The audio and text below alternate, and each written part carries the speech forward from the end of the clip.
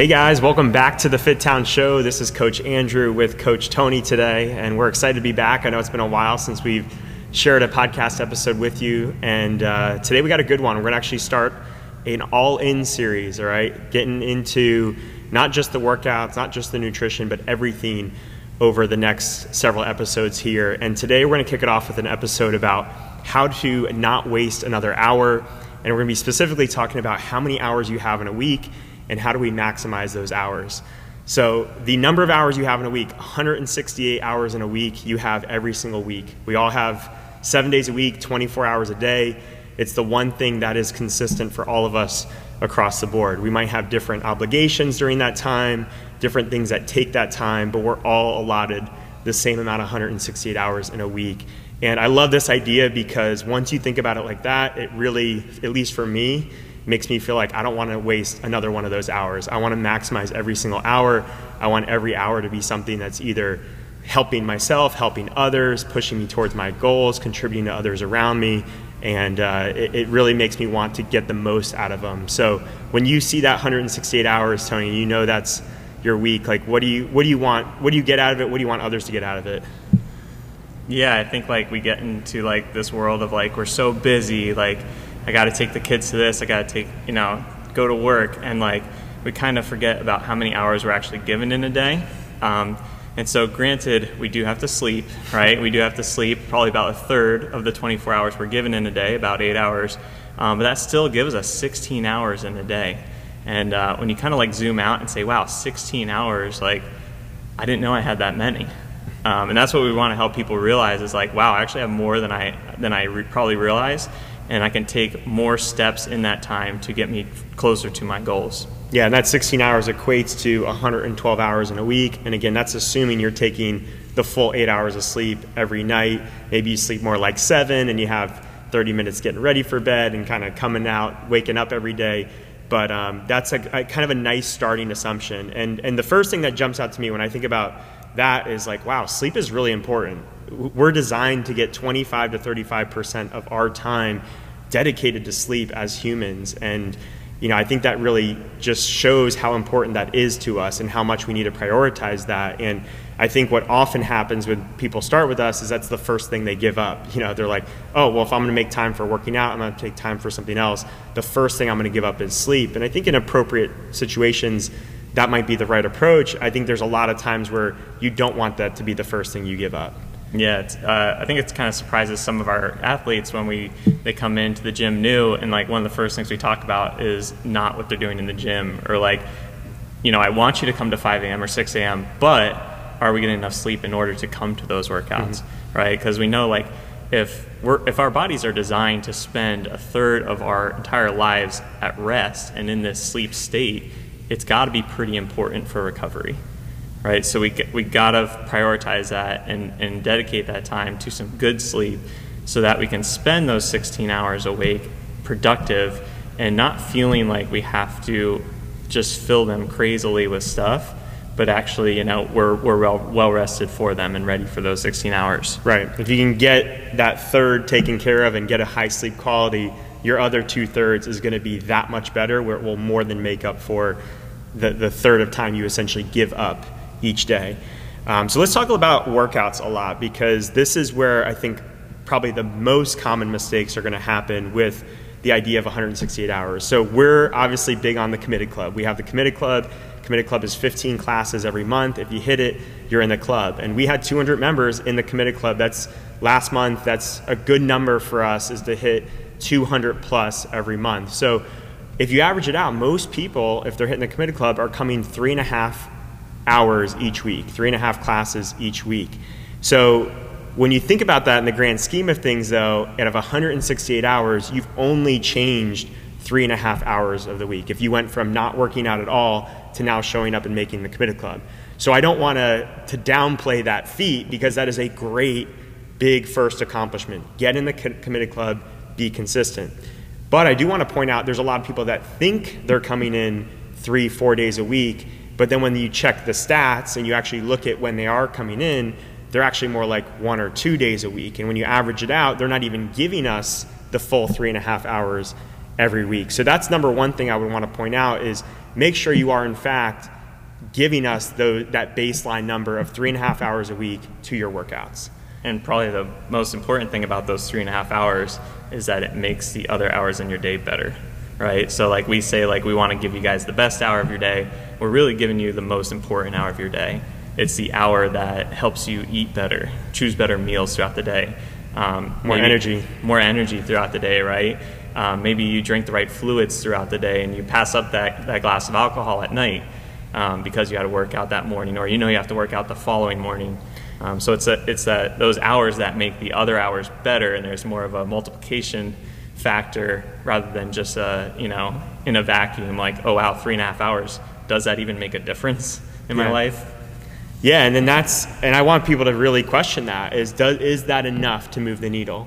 And the other thing that you have to understand is that you could actually be coming more than that. You could be coming 4, 5, 6 days a week or 7 days a week to the gym, but actually still be sedentary if we were to look at the entire picture of your week.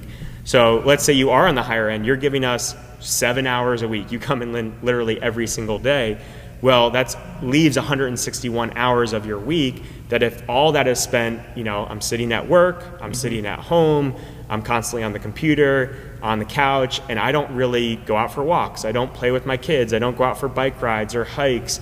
I'm not playing sports often. If you're not doing those other things, you actually could be working out consistently and still actually be a pretty sedentary individual in terms of the overall health benefits we want you to get from working out.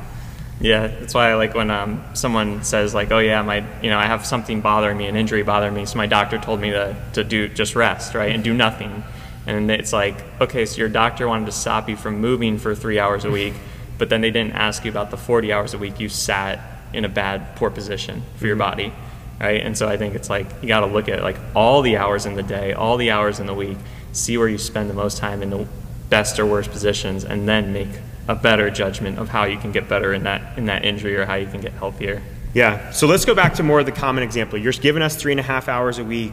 You're making the Committed Club every single month. Maybe sometimes you sneak out a 4th class per week in there. But ultimately, if you're using that as a justification for unhealthy habits outside of those 3.5 to 4 hours each week, then the likelihood of you moving the needle towards your goals, towards better health, towards weight loss, whatever it is you're striving for, is very, very slim. And if that mindset, one of the mindsets we hear, we don't hear it often, which is a great thing, but we do hear it from time to time, is like, yeah, the only reason I work out is so I can have the alcohol, the unhealthy food, whatever that guilt food is for you.